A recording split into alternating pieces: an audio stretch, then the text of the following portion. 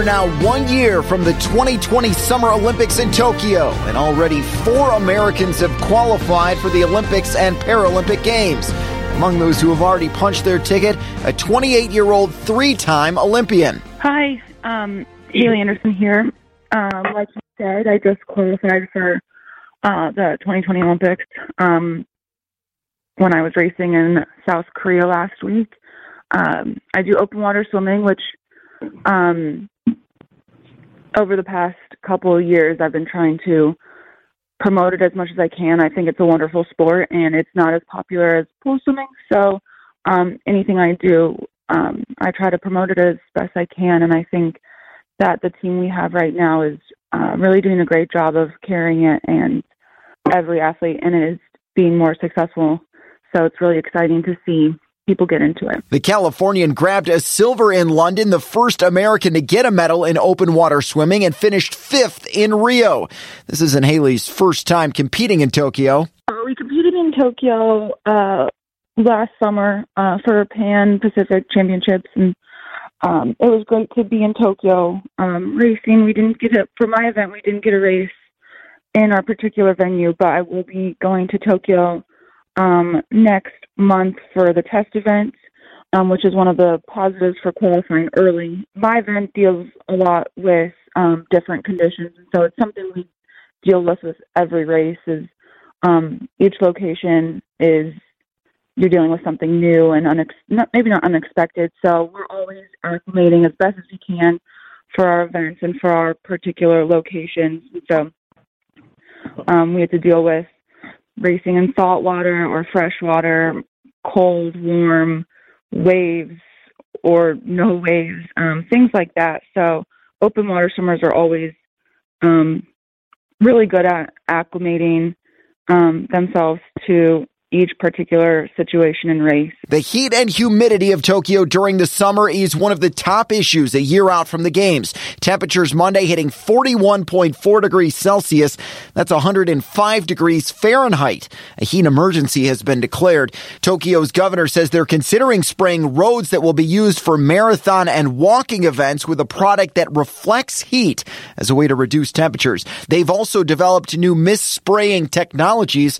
Olympic officials say they could bump up some of the start times, including for the marathon. Finbar Kerwayne is the U.S. OPC Vice President of Summer Sport Performance. Our view on this is that every Games presents challenge. And our job is to make sure that the athletes are as prepared as possible for the environment that they step into. So there is a lot of preparation underway. Our sports science and medicine teams are working very, very closely with athletes and coaches to ensure that they're fully aware of what they're stepping into. But we should not underestimate our athletes. We should not underestimate their experiences internationally competing athletes. This will be challenging, but not unknown for our athletes. So we're working very closely with them. Our exercise physiology team, particularly on the sports science side, are working in a way that allows us to address the unique nature of the environment that our athletes step into. But the reality is, it's a challenge that we're comfortable that we can assess, address, and compete in. He says they're using new technology at the training facility in Colorado Springs to help athletes adapt to the heat and humidity, as well as get the most advanced training. It's something Kerwayne says they've noticed other countries were doing more last Summer Olympics, so the U.S. is upping its game. The facility that we have allows us to place the athletes into the environment that they can anticipate. So for Tokyo, we will have endurance athletes that will come to the training center here in Colorado. We'll be able to reduce the elevation in this particular facility, reduce elevation, increase heat, and increase humidity.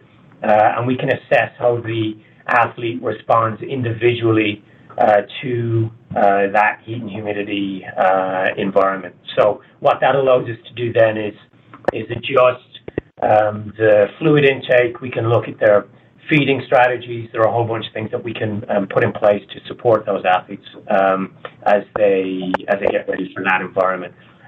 So there is that assessment that's underway. We're also looking at straightforward stuff like ice vests, We're in the middle of a project right now to make sure that our endurance athletes get access to the very best quality ice vests that are out there. And ultimately, what we're trying to do is ensure that core temperatures are at as low as they can be in preparation and during warm-up for the athlete. So those are just a couple of things that are underway, plenty of other things as well. Sleep as well for us is an important component. So the travel component to Tokyo should not be underestimated. We have highly experienced athletes, but traveling to Asia is, you need to be prepared for that. So we're working closely with the NGBs to determine what are the appropriate sleep protocols for athletes, and putting those in place. And we were undertaking an ongoing sleep monitoring project with athletes too. As for the venues that are still being worked on in Japan, venues are progressing very, very well. Organization of the events is at a very high level. And I think the preparation that has been done in advance of these test events, I think is serving our athletes very well. So we're very confident that the test events themselves are a reflection of what we can anticipate stepping into Tokyo. And feedback has been very positive. A couple other notes. 52 weeks out from the Games, Japan has revealed the new Olympic and Paralympic medals, which are being made of 100% recycled metals. 22-year-old American swimmer Caleb Dressel has taken down Michael Phelps' world record in the 100-meter butterfly.